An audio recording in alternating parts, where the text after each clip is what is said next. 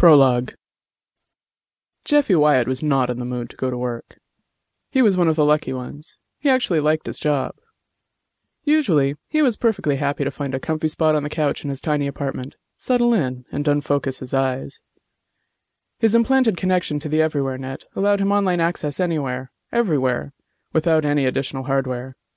He just thought about what he wanted to do, and he saw the screen overlaid on his vision.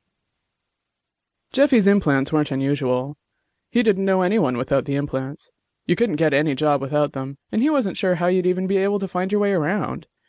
He'd only ever seen a paper map in a museum, and to be honest, it was a reproduction of a map in a virtual museum, but it was still the closest he'd ever come to seeing one. Jeffy went online and logged into M-City, and felt his virtual body materializing outside the door to his unimaginatively named shop, Discount Personalized Sex Bots. Jeffy designed individually tailored bot avatars for virtual sex, which were, frankly, cheap in all meanings of the word. But enough people liked them that he made enough money to be able to afford a private apartment, which meant that this was his full-time job. This was unusual, and Jeffy was mostly quite thankful for his good fortune. But this morning, he just didn't have any excitement for the sexbot business. He didn't want to deal with the clients, didn't want to talk up the various options available on the models, didn't want to code the product. He just wanted to sleep and try to forget. He'd known for weeks that his relationship with Vonnie wasn't going anywhere good, but he still wasn't ready for the drama that happened the previous night. 2 hours of screaming was a record even for him, and he had terrible luck with breakups. His head still hurt in the morning, and work didn't feel like a great distraction. But when you're self-employed, the boss is a real ball-breaker, and there are no sick days, so Jeffy flopped on the couch and logged into M-City. What he saw when he rezzed into the virtual street where his shop was located was actually enough to make him forget about Vonnie completely. Too bad it was a million times worse than just a bad breakup. "Why did this have to happen to me?" Jeffy whined. René Biagini patted his friend on the hand and flicked a finger up to the waiter for another glass of synth wine. "Can you tell me exactly what was done?" Biagini asked, setting his system to record the conversation.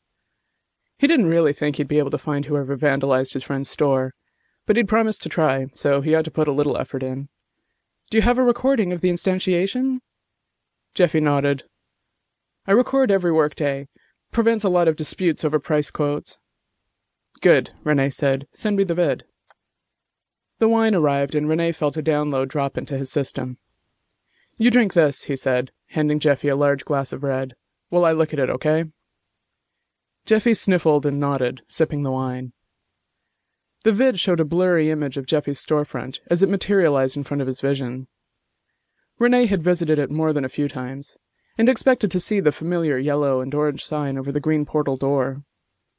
Instead, there was a disturbing electrical buzzing sound, and the door was distorted and pixelated.